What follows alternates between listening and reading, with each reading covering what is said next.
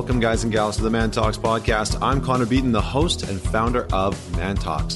This podcast brings together the best thought leaders, teachers, and extraordinary individuals to help teach and mentor you on how to be a top performer in life, love, and business.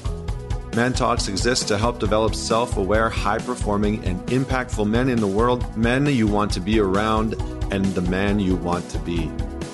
Just before we dive into today's episode, I want to remind all the guys to head over to facebook.com/Man Talks Community, or just search for Man Talks Community and join the conversation. We have some incredible men from all over the world who dive into things like finance, fitness, fatherhood, career, entrepreneurship, relationships, you name it, we talk about it and jam on it in there. There's some great resources, some great challenges happening, and some great people to connect with. So head on over. Community is free, and it's a great way to meet some people who are like-minded.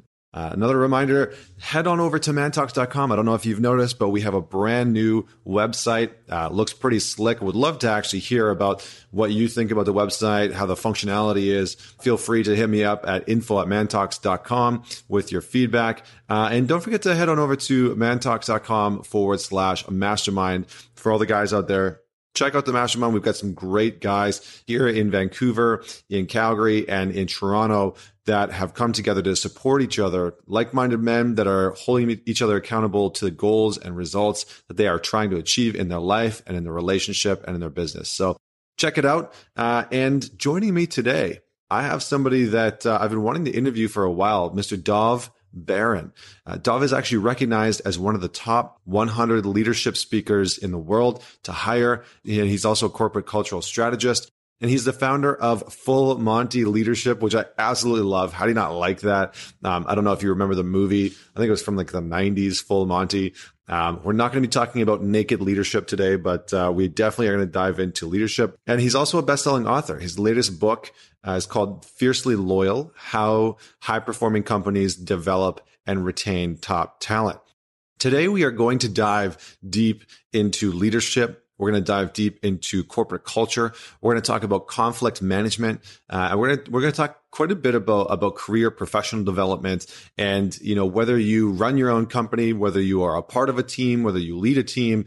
This episode is going to be extraordinarily specific and applicable for you to help you understand how to get some tools in terms of conflict management, conflict resolution, communication skills across your team, and just general leadership principles that can help support you, whether you are trying to move up the ranks or whether you are at the top of the ranks running your own company. So without any further delay, I would like to bring on Mr. Dov Baron. Well, thanks for inviting me. I'm very excited to be here. I'm really looking forward to this. Thank you. And we actually got connected through a mutual friend, Cameron, and he put us in touch a while ago. And we met up on Skype and chatted for a little while. And after hearing some of your story and some of the work you do, I knew instantly that you'd be able to add some huge value, especially around leadership and some of these different areas. So I'm really excited to connect with you today.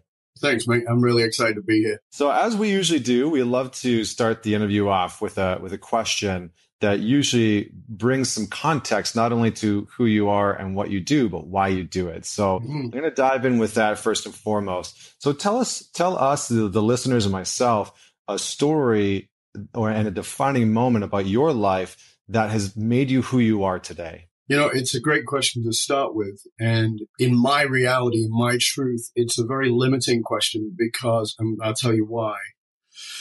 Because I don't believe for a moment that we are defined by a moment. What I mean by that is that events happen to us and we think that that's where we change, but it's actually not. It's usually when things become normal again where we change. So there are many profound stories in my life and in all of the lives of each of your listeners. But I will give you one that tends to be more of my signature.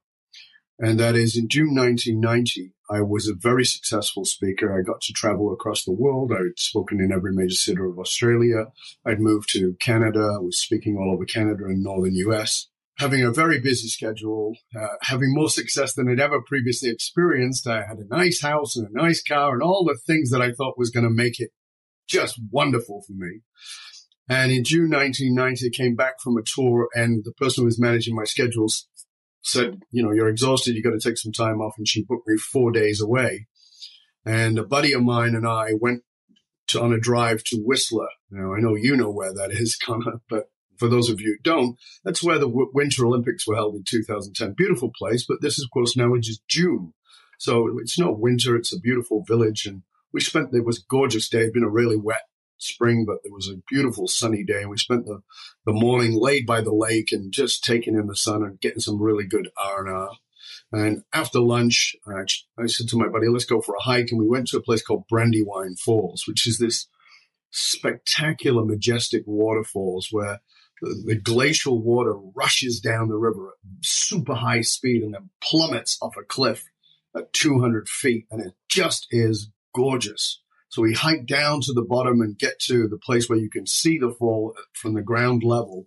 And you can actually feel the spray coming at you at 70 miles an hour, a very long distance away because it's such high pressure. And I challenged my buddy that we should climb over the rocks because I was a bit of an adrenaline junkie, to say the least, to scramble across the rocks, these wet rocks, get behind the waterfall. And, there's this little gap.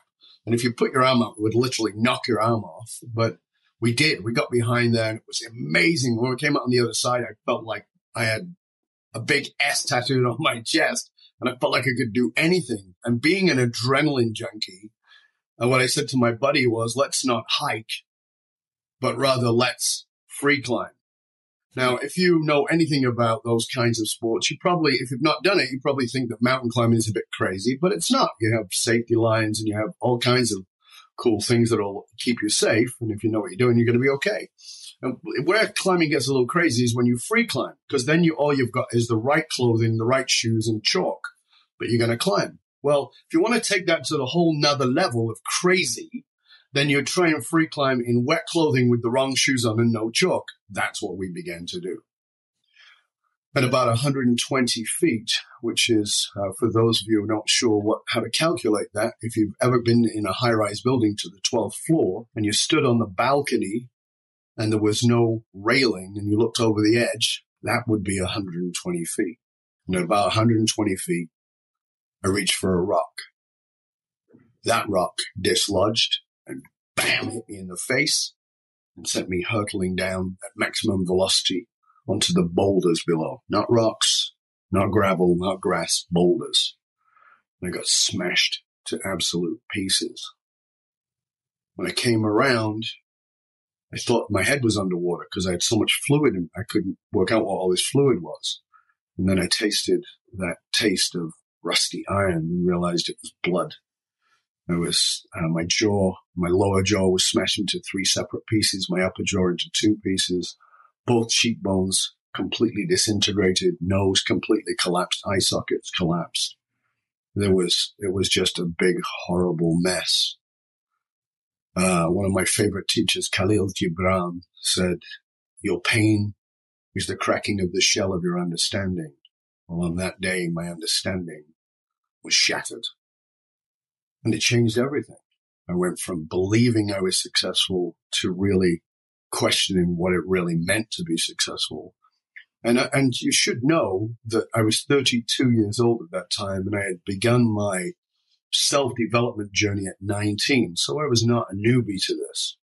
And if you'd have asked me a minute before if I knew what my purpose was, the answer would have been absolutely yes.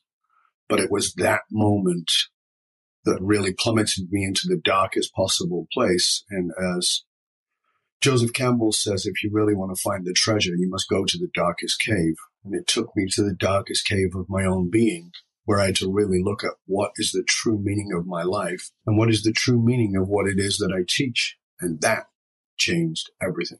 Very powerful, man. Very powerful. And not just because of the accident and the incredible storytelling, but just the shift that it must have caused within you. And I think the analogy from Joseph Campbell really ties it back together. So after that, how did things shift for you? How did your work shift for you? And what did you start to focus on after you recovered? Really appreciate you asking that, because most people miss that part.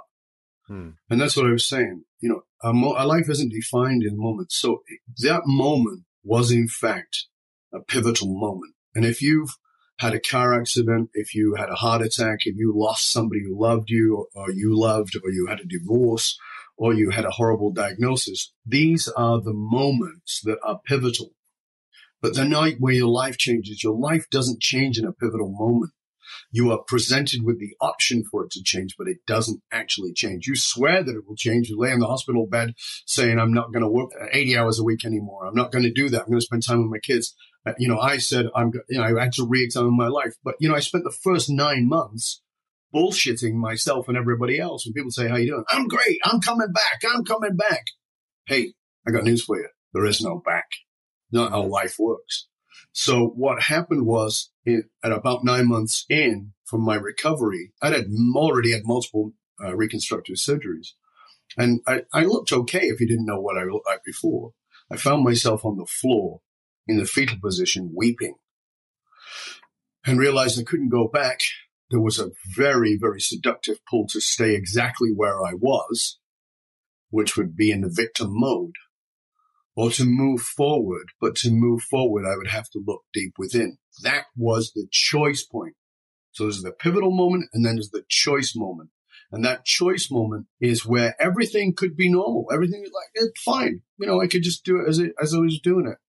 Or you make a massive decision that's got to be different. And it was that place where I actually returned to say, what is my purpose? What is the purpose of my life? What is the meaning of it? What's actually driving everything I do? What's driving the relationships that I'm in? What's driving me to make a difference? What's driving me to speak? What is driving me to work one-on-one with the clients that I work with?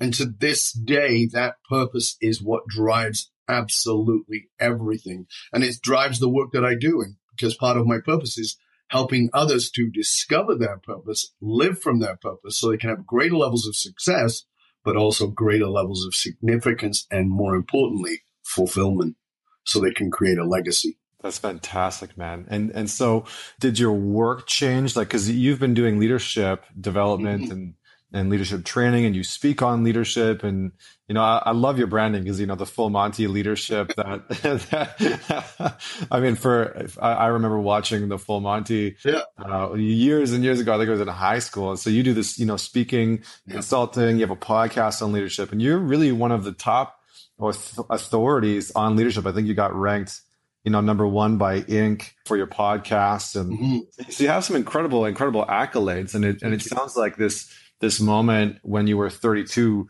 really started to shift things. So did you take things a little bit more seriously?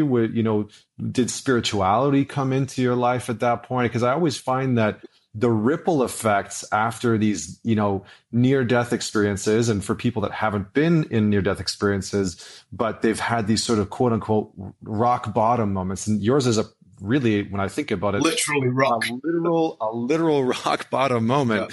Yeah. And I don't mean to make light of it, but some people do go through that rock bottom in their life. And when they come out and when they start to bounce back from that, the ripple effects are pretty powerful. And so, absolutely. How did the work, what came out of that for you personally in the work that you do? Well, again, it's a great question because, did it take me on a spiritual path? The truth of the matter is I began my spiritual path at 7 years old. So it didn't take me onto a spiritual path. I was already on that path. I'd been dedicated to that path my entire life. So I'd already done 25 years of spiritual work. I traveled around the world prior to this fall to study with different spiritual masters. I studied Vedanta, which is Hindu philosophy, Buddhism, the Tao, Gnostic Christianity, and Kabbalah, among other religious philosophies. I'd spent time in monasteries and lived with the monks and done all those kinds of things. So spirituality was something not new to me, and it didn't bring me back to it. What it did was took me deeper into it. And there's a distinction there. One of the things that I find frustrating in the Western world is people who, quote unquote, think they're spiritual. Spirituality is not a thinking process. What it did was it pushed me deeper into that dark cave. So if you really want to embrace your spiritual path, as you're listening to this, and you might think I'm full of shit, and that's completely okay, by the way. But if you really want to embrace your spiritual path, there's one place you've got to look that you've not looked. As Campbell said, it's that dark cave. Well, what is that dark cave? It's your pain. And I'm not just talking about your physical pain. You got to look at your history. You got to look at what it is that's underneath there. That's the calling. You see, here's the thing. Your business, if you're in business right now, as you're listening to this, I want you to get something that you've probably never considered. Your business is your spiritual path. It is the path to your soul. You probably don't look at it that way. You don't understand it that way. And if you do, it's a vague ideology. But what I'm talking about is it's actually the place to heal your soul. It's the place to take you to the deepest spiritual understanding of what it is. That's the work that I do is I'm stripping away. Most of us go out in the world, and one of the things that I teach is the 3-circle principle. And the outer circle is that we come into the world and we feel like we're not enough. And as a result of feeling like we're not enough, what do? We go, okay, well, I got to accumulate more to be enough. So I'm going to get more money. I'm going to get a better house. I'm going to get a Rolex. I'm going to get a new whatever it might be, get a new partner, buy a new set of tits, whatever it might be to make ourselves feel whole. And then we realize, oh shit, it didn't really work. I'm still feeling this emptiness. I'm still feeling this hunger. How come I've got all this success, all these accolades, and I still feel empty inside? What is it? And then we enter the second circle where we go, I'm not enough. There's something missing. There's something wrong with me. What is it? I know I got to work on myself. And it's great. That's fantastic. There's that journey to self-discover. And I've got to be a better speaker. I've got to be a better leader. I've got to be so we're looking at adding things to ourselves to become a better human being. And that's wonderful. But I remember I was in the seminar business. I had a seminar company for 20 plus years.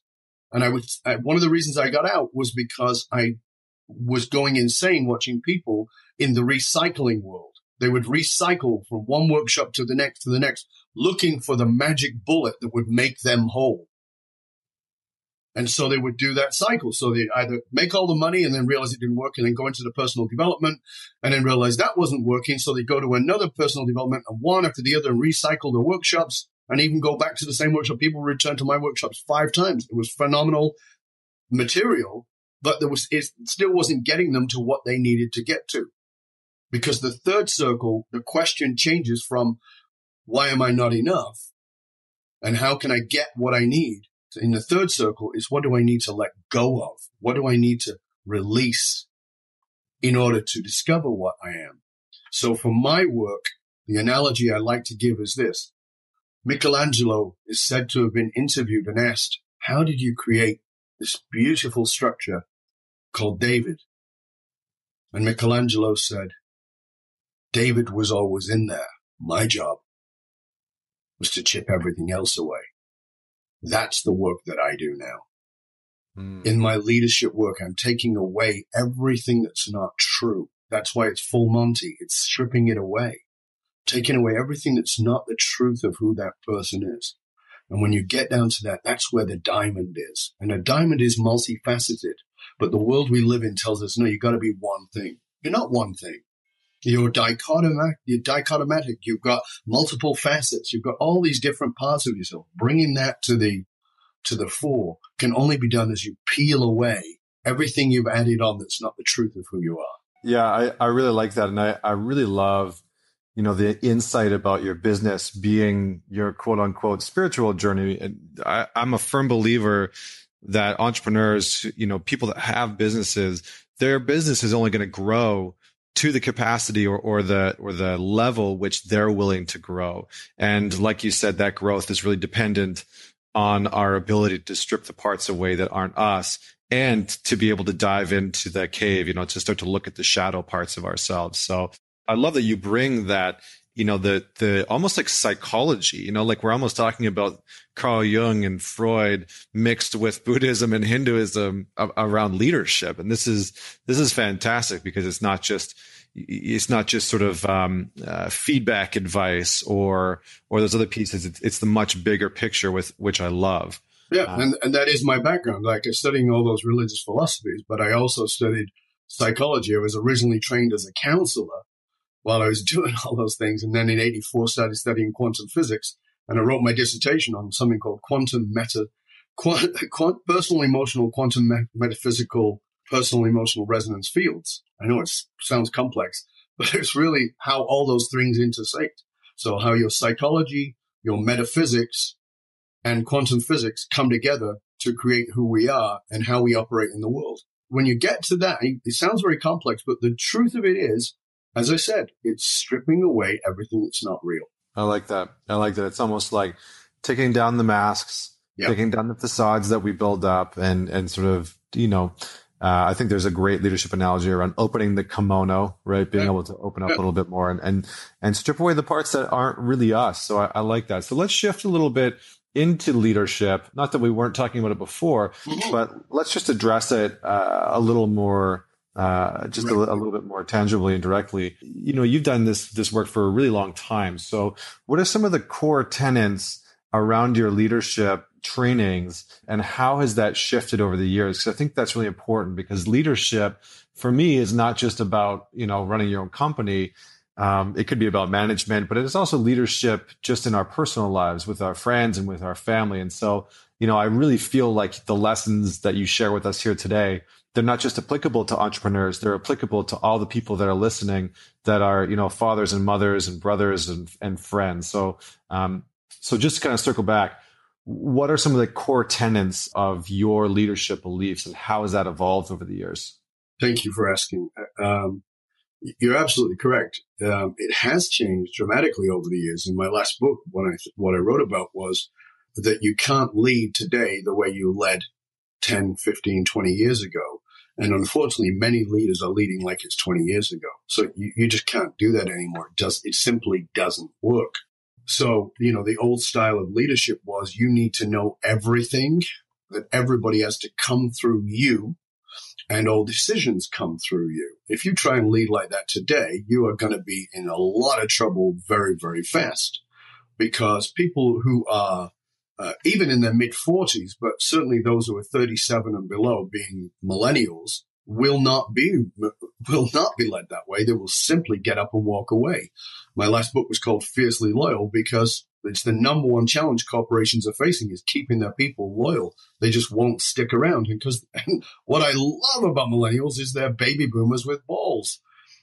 What I mean by that is baby boomers, I'm a young baby boomer right at the very edge. But I remember people who were 10 years older than me saying, I'm never going to work for the men. And now guess what they are? They're the man. Well, the difference is that they didn't feel like they had any options around it, so they didn't have the balls to step out and do their own thing in many cases. But the wonderful thing about millennials is they are stepping out. They do have the freedom of the web. They can create their own businesses on $20, and they're not going to put up with your command and control leadership anymore.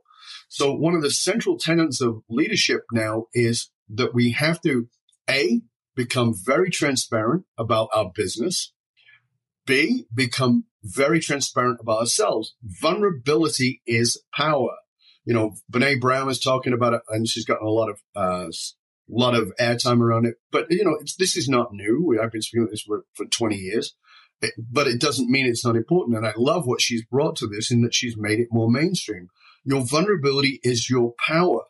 If you really want to bond your people to you, you've got to let them in. Let them know about the struggles. Let them in. And what that does is it crashes down the walls. A lot of the work that we do when we come into companies, I'm often asked, how do we break the silos, Dov? How do we break the silo between the marketing department and the accounting department, the different departments? How do we break down these silos? And the answer is always vulnerability. We were flown into a company, a global company, to work with them in France.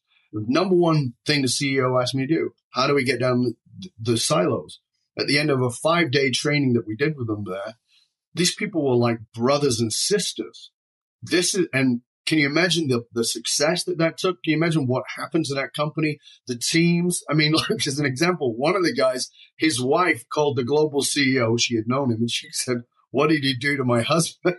And he said, "Why?" And she said, "He's nice to people now," which was so completely unfamiliar. So the central tenet is, of course, vulnerability, but that means learning how to have compassion, learning how to have empathy, coming at your leadership from a place of collaboration, vital in your leadership, and understanding that nobody is drawn to you. This is vital. This is the deep psychology of it. that anybody who's come to you to work with you is there to reflect you. You don't live in the world, you live in the mirror. They're reflecting to you. Now, does that mean you should put up with shit? Absolutely not. But it does mean that before you instantaneously dismiss somebody, you take self-ownership of your choices in having that person there. And you go, well, I didn't hire them. The HR department did. You know what? You're the one dealing with them. They're in your reality for a reason. If you grasp that, you can change your organization dramatically. Your environment becomes your spiritual path. I like that a lot. And you touched on some really important pieces that I kind of want to circle back to, because I think that they're, like I used to work at Apple, and during my time there, I obviously saw some incredible leaders, men and women who had gotten their MBAs from places like Yale and Stanford and Harvard and IE, which is in Madrid. It's one of the top MBA schools in the world. I saw a lot of incredible leaders, and I saw some leaders who on paper looked like they should have been so much more successful than they actually were. Yeah. And what I started to notice was the difference specifically around empathy. And this is something, you've got a great article on your site that I read last week just in researching you. And it's called Authentic Leadership, the Power of Empathy. Mm-hmm. And you talk about empathy in this article. And I think that it's great because I feel like there's a lot of leaders, a lot of managers that are out there, or even people that are in their relationship or in their family who are trying to be leaders.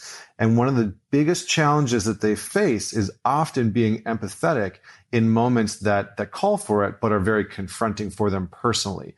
So how can people that are listening to this move through the confrontation that they feel when they, intuitively or instinctually know that a situation calls for empathy, and how do they actionably or tactically sort of engage empathy? That's actually a really, really good question. I think the bottom line is to come back to what we were saying a few minutes ago is that if you're faced with a place where you want to go into a judgment. Now, let me just pre-frame that by saying something very simple. I know the new age stuff is out there about how you shouldn't judge people, but let me just be really clear to you. You are a judgmental person. and let me be, you can pretend you're as spiritual as you like, but you're judgmental. How do I know? Because everybody is. How do I know? Yeah. Because the psychology of it is it's built in. It helps us to survive. The challenge is not in being judgmental. The challenge is in letting the judgment control you. So here's the thing. By stepping into that is going, okay, I am going to be judgmental, but I can be discerning, and there's a great deal of difference. I'm going to be politically incorrect for a moment. That's okay, right? Yep, absolutely. Because I am not politically correct at all. But my political incorrectness has a point here. So many years ago, one of my great teachers, Parthasarathy, who was the dean of Vedanta University in Bombay, and I sat on the grass of this university and we were having a chat. And he says to me, on the spiritual path, you will need 3 things. And I'm like, okay. Now, you should know at this point, I was 23 years old and I knew everything. Because you do when you're 23. Yep. I was 20, I knew everything. So I'm like, Now, remember, I've already been on the path a long time. So, So he says, the very first thing you'll need on the spiritual path is discernment. So I'm like, oh, okay. And I smile and nod. But I've not got a fucking clue what discernment is. I actually don't know that word, but I figure I'll look it up when I get home. Then he looks at me and he goes, the second thing you'll need on the spiritual path is more discernment. Oh, shit. Right? I hope to God the third thing isn't discernment. And guess what the third thing was? You got it. The third thing you'll need on the path is even more discernment. So finally, of course, now I have to admit, I don't know what he's talking about. So I said to him, I'm not sure I understand. Could you explain it to me? So he begins to explain it to me, and okay, I got it. And I was thinking, this guy's, he's Indian. It's probably an English thing he doesn't really understand. See, again, my arrogance was so huge. And I'm figuring that's why I do the accent, because I'm thinking, it's to do with the fact that he does speak English as a first language. The fact that he's the dean of the university, I kind of missed that point. Yeah. So I said, I get it. You mean judgment? And he looks at me cold-eyed and says, no, I do not mean judgment. I mean discernment. Judgment is about them. Discernment is about you. When you judge somebody, it's about them. Discernment is about you. If you, as an example, if you want to smoke cigarettes, I have no problem with that. You want to shoot heroin, I have no problem with that. You want to do whatever you want to do in your life, I have zero judgment of it. But if you want to smoke a cigarette around me, that impacts me. I have a reaction to that, and I don't want to have that experience. So my discernment says that doesn't work for me, but you're free to do it any way you like, except around me. That's the difference between judgment and discernment. I like that. That's a really incredible distinction. And I think that so few people think about that. And when you look at leaders in our work environments, oftentimes, if they go by Myers-Briggs and stuff like that, they're the INTJs or the ENTJs, the thinkers and the judgers. They're very predominant.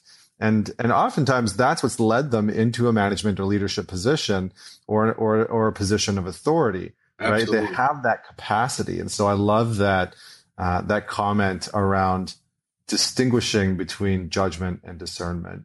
I'm going to shift gears a little bit, and I would love to discuss your book, Fiercely Loyal, and kind of talk about how that came about, because you've got some great lessons in there. So can you just unpack a little bit for our listeners what Fiercely Loyal is all about? Well, as I said, it came about because actually there was something in my work that I was hearing constantly, which is, what is it with millennials? Why can't I get them to stay? And then there was a global study done by Gallup, and it was the number one challenge facing CEOs in the world today was that they couldn't keep their top talent. So they find these great people. And, if you've worked at a place like Apple, this is true. And, even though the loyalty tended to be a bit better there than it is in other places.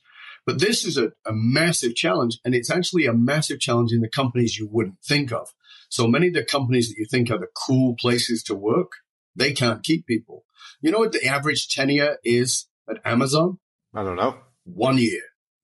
Really? Yeah, 1 year. They have a massive problem with loyalty. Now, here's the thing that everybody should know, and it's part of the book. Forget the cost of hiring, because there's quite a cost in finding people. But let's say you've found them.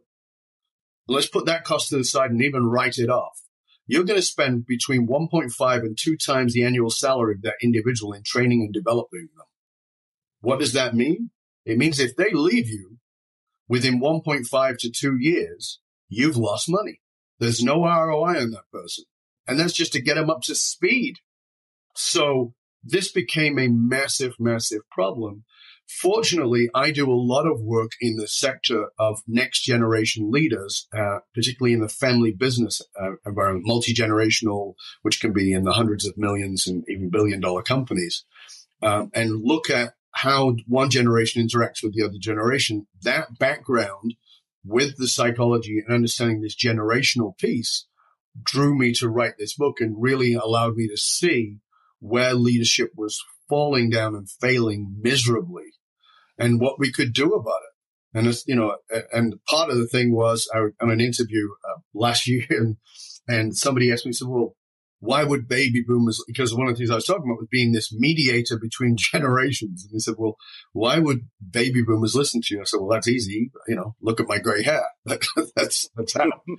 So they trust me because I'm one of them. And they said, well, okay, well, why do millennials trust you? I said, because I'm one of them. And they go, well, you just said you're a baby boomer. And I said, no, you see, you don't understand. So there's certainly generational by chronology, by years.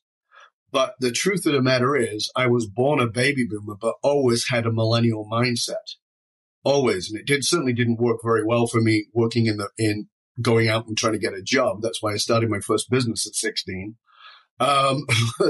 Because I always had that millennial mindset. I wanted autonomy. I wanted what I did to make a difference. And this is one of the things leaders have got to understand today.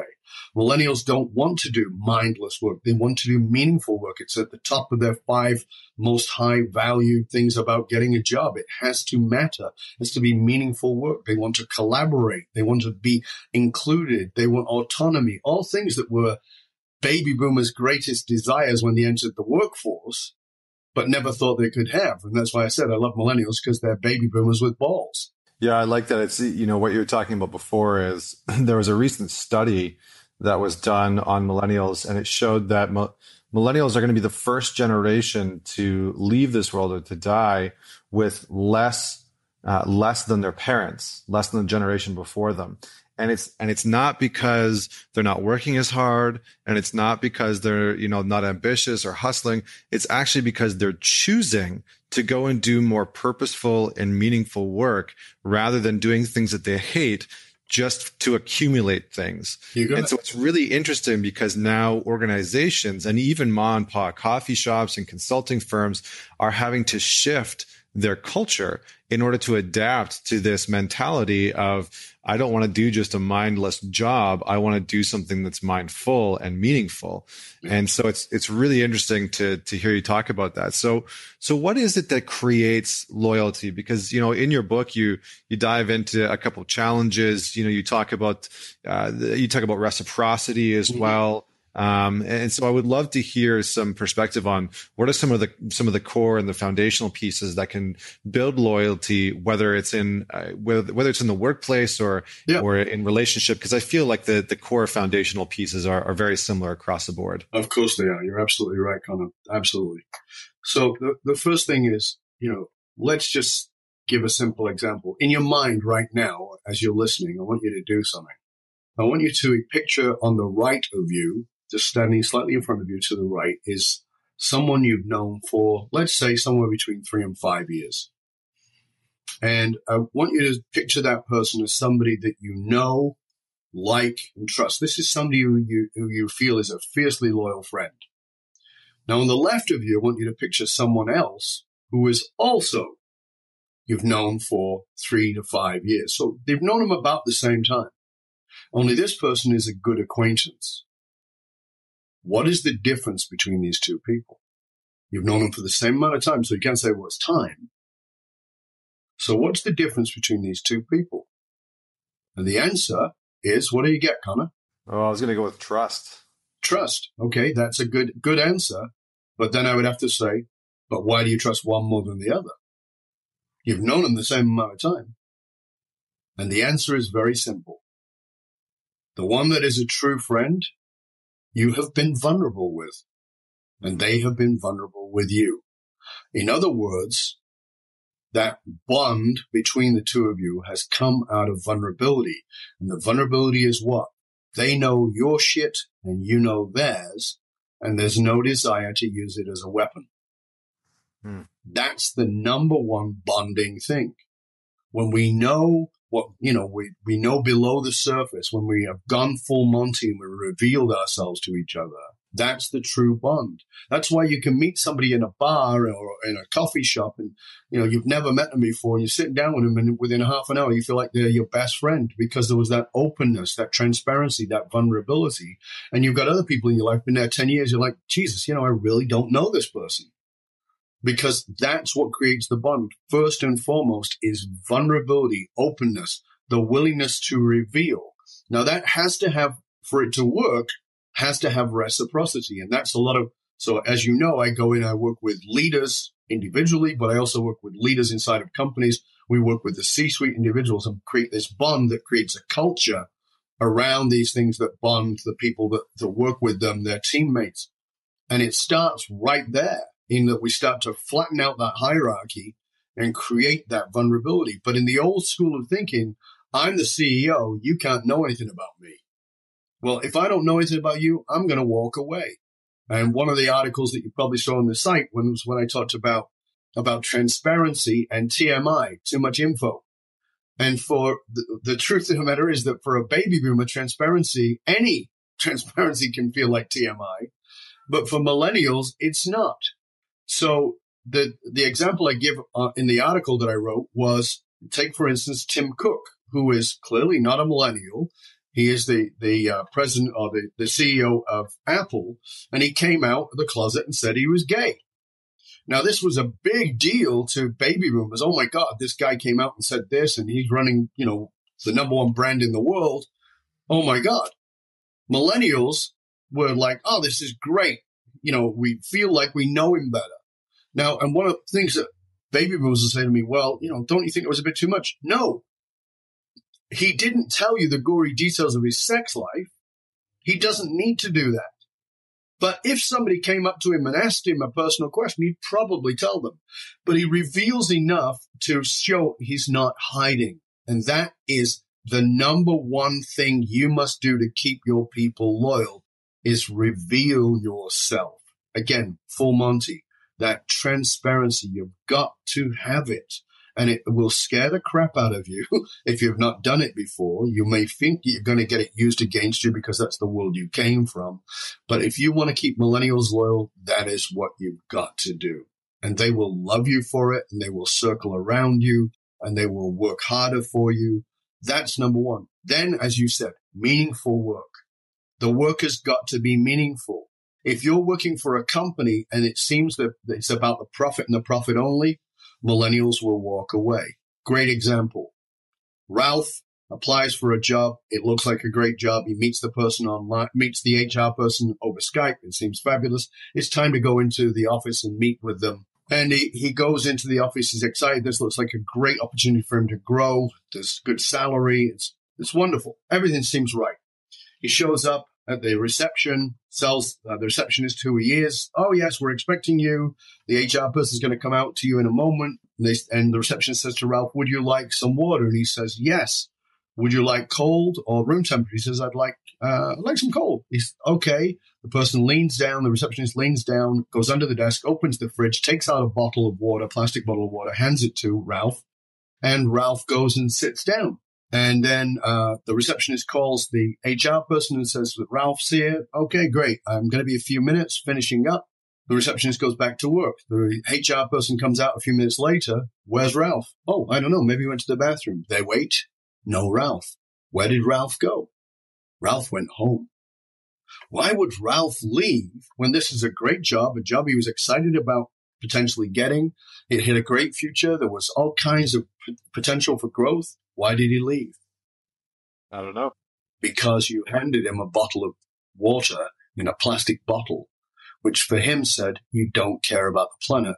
I don't want to work here. And this is what happens. See, when I entered the workforce, I was asked, what do you want to do? That was a 20 to 40 year career question. When you ask a millennial that question, it's a really ridiculous question, because a career for a millennial, as you know, Connor, is about 4 years. That's 10 times less. A career, not a job, a career, 4 years. And they want to do meaningful work, so they're willing to jump ship in a flash. When I entered the workforce, the people around my age went, well, I say, how's the new job? Oh, it's pretty good. Well, what do you think? How's it going to go? I don't know. I'm going to give it 3 months, 6 months. I'm going to give it a year, see how it goes. Millennials will give it 1 day. If you don't come across to them in 1 day to show that this is meaningful work, that we actually care, not just about the company, not just about the profit, but about our people, about our culture, about our community, what that could be the industry that we're in, but also the community that we live in, and even the planet, you are not going to keep millennials. Yeah, I mean, it's really interesting because, again, just drawing on from my personal experience at Apple, I can say that everything that you just said hits home. Just all of the content you just said, I saw it time and time again, and oftentimes there'd be a disconnect between the baby boomers and the millennials, and it was really interesting because the example you gave with Tim Cook was powerful. Like for most millennials, my age and younger, and they were kind of like, yeah, what's the big deal? It's great. And he was the first CEO. He was the first CEO to openly be gay and say that. And so it was really, really interesting to see that. And it strengthened loyalty to him as the leader of the organization within, because people felt like, he wasn't just this figurehead that they've never connected to, they've never talked to, but now they felt like they had something a little bit more tangible. And I specifically like the fact that you talked about none of the gory details got shared, because there is such a thing as oversharing and over vulnerability, so trying to use vulnerability as a tool for connection rather than it just being authentically something that you share. Well, and I think that distinction is very important. It's vital. And this is where baby boomers often mistaken, you see, because they think when I'm saying be vulnerable, they're talking about going up to somebody and emotionally vomiting on them. Nobody appreciates that. Nobody. So you don't want to emotionally vomit on somebody, but there's a reciprocity in the sharing. So you share incrementally and you deal with reciprocity. So if you reveal and nothing comes back, you're either dealing with somebody who is shut down or you've delivered too much detail.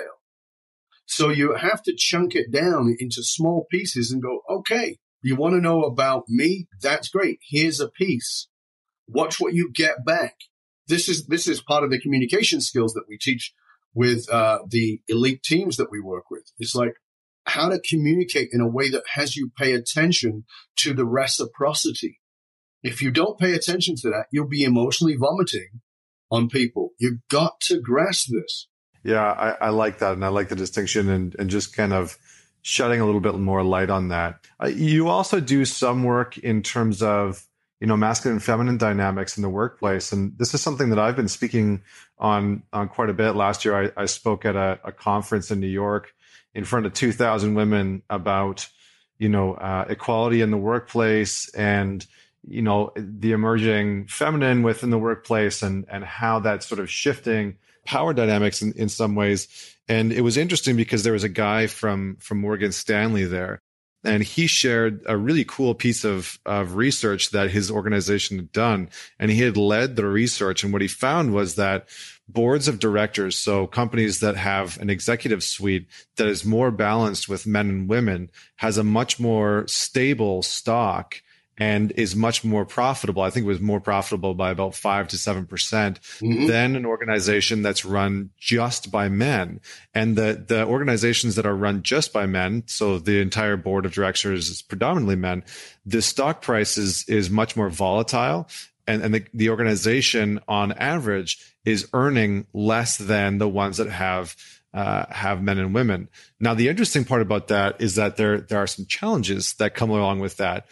So I would love for you to just sort of shed a little bit of light on the work that you do and maybe some of the challenges that you see and that you work with organizations on. That's great stuff. And yeah, that Morgan Stanley research is pretty powerful stuff.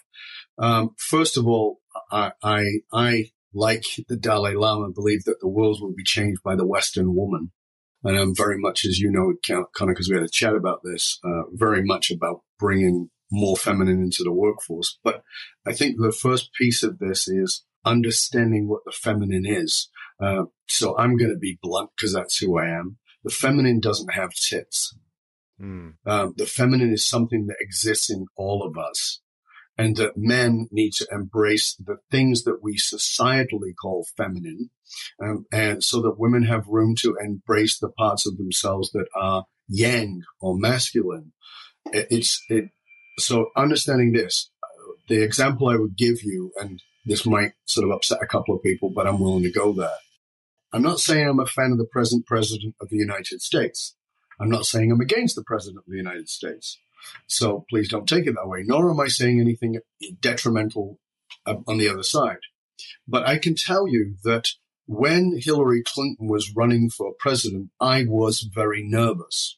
Not because I didn't like Hillary, but because I saw Hillary as a product of a generation. And what I mean by that is, in that generation that she comes from, for a woman to succeed, she had to have bigger balls than a man. And I think that that's a massive mistake. Let's say if Oprah would have ran and I lived in the United States, I would have voted for Oprah because Oprah understands that she is yin with yang power. She uses her power. She uses her influence, right? And it doesn't matter whether I believe in her politics or not. What I'm talking about is this yin yang balance. Men who are successful today, who are really going to lead the front, have to be able to embrace empathy and compassion and the things that we call feminine, but they're not feminine. So in another study that goes back about 7 years now, there was an assessment of women in leadership by these kinds of boards, and they were saying that they're not getting promoted to CEO because they didn't have as much vision as the men. Why? When that was examined, what came out was because they're collaborative, because it's not their vision. They understand that everybody's part of that.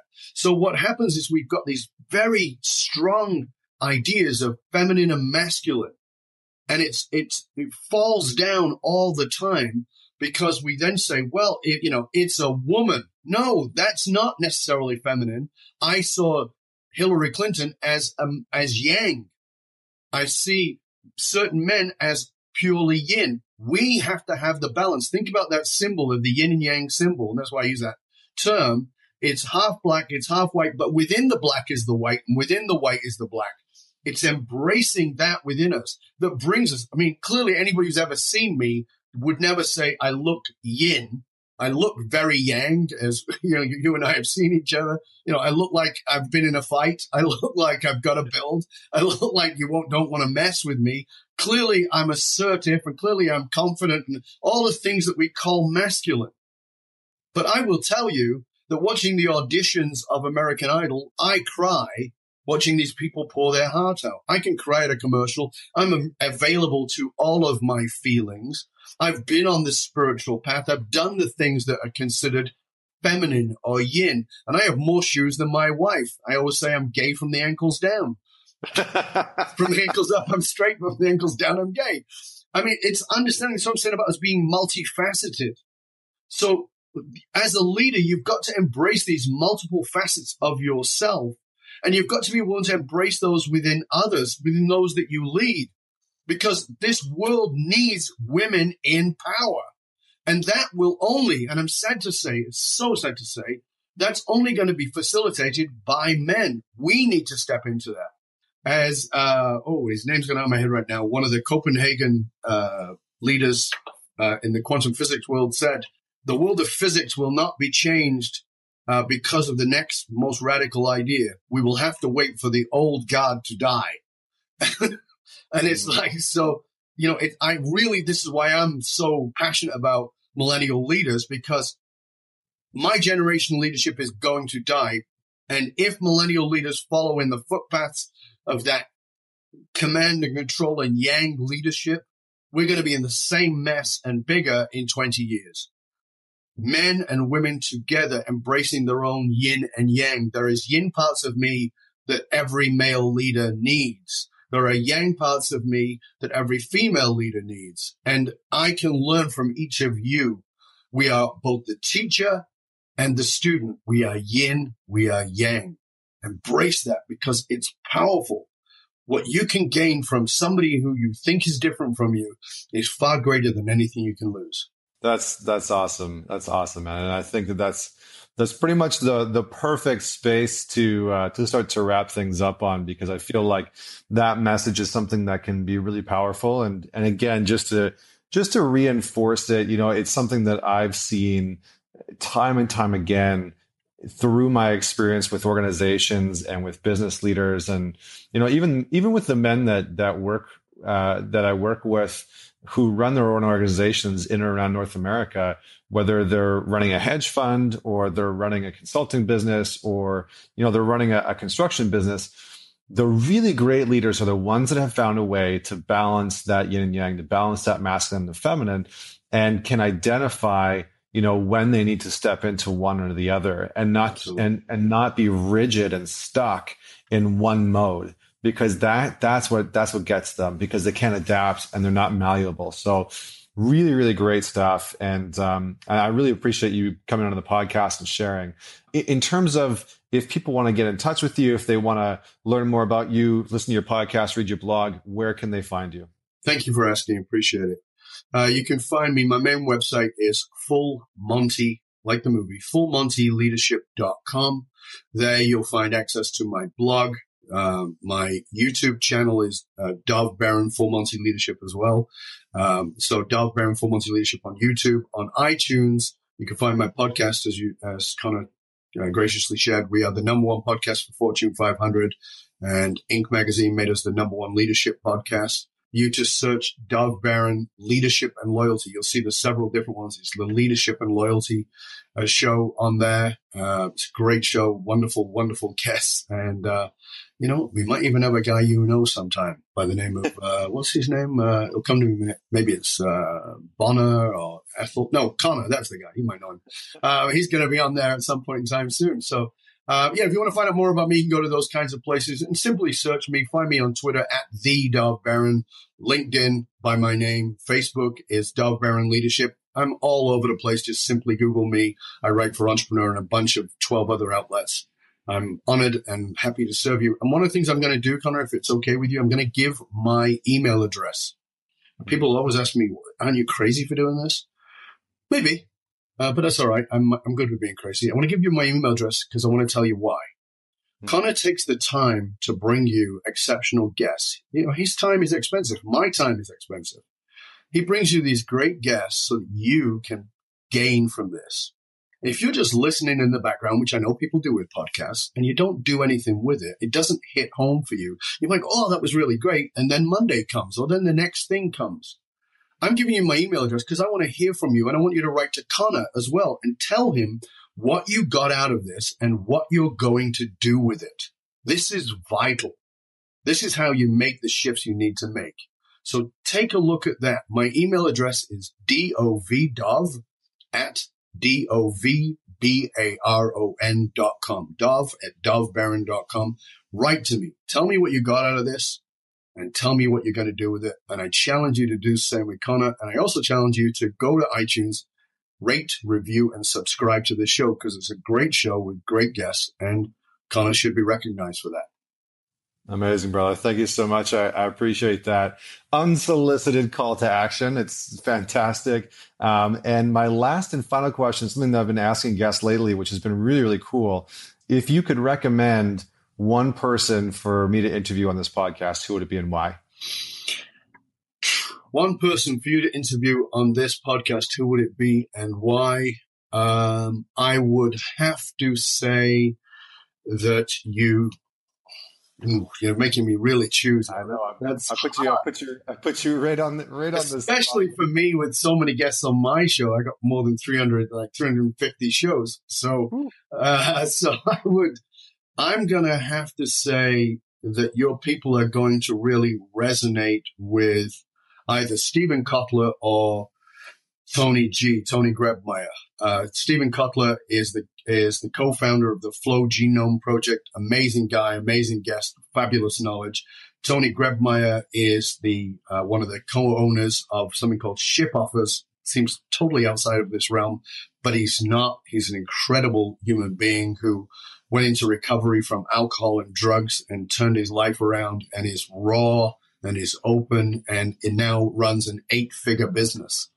So either of those guys, look them up. Tony Grebmeier, also known as Tony G, and Steven Kotler of Flow Genome Project. Yeah, and Steven Kotler just wrote a book. Well, not just, I think it was last year. Stealing Fire. Stealing Fire, which for the listeners out there, if you are into any type of hacking or if you're just wanting to, you know what? I'm not even going to try and explain it or spoil it. just go pick up the book. I think I've recommended to a person daily lately. It's an incredible book. So, Dov, thank you so much for your time. It was an incredible conversation. And for all the listeners out there, I encourage you, do write Dov, check out his website. You feel free to CC me in on that email. I would love to hear from you as well, info@mantalks.com. And until next week, this is Connor Beaton signing off. Join us for another inspiring conversation with another inspiring individual.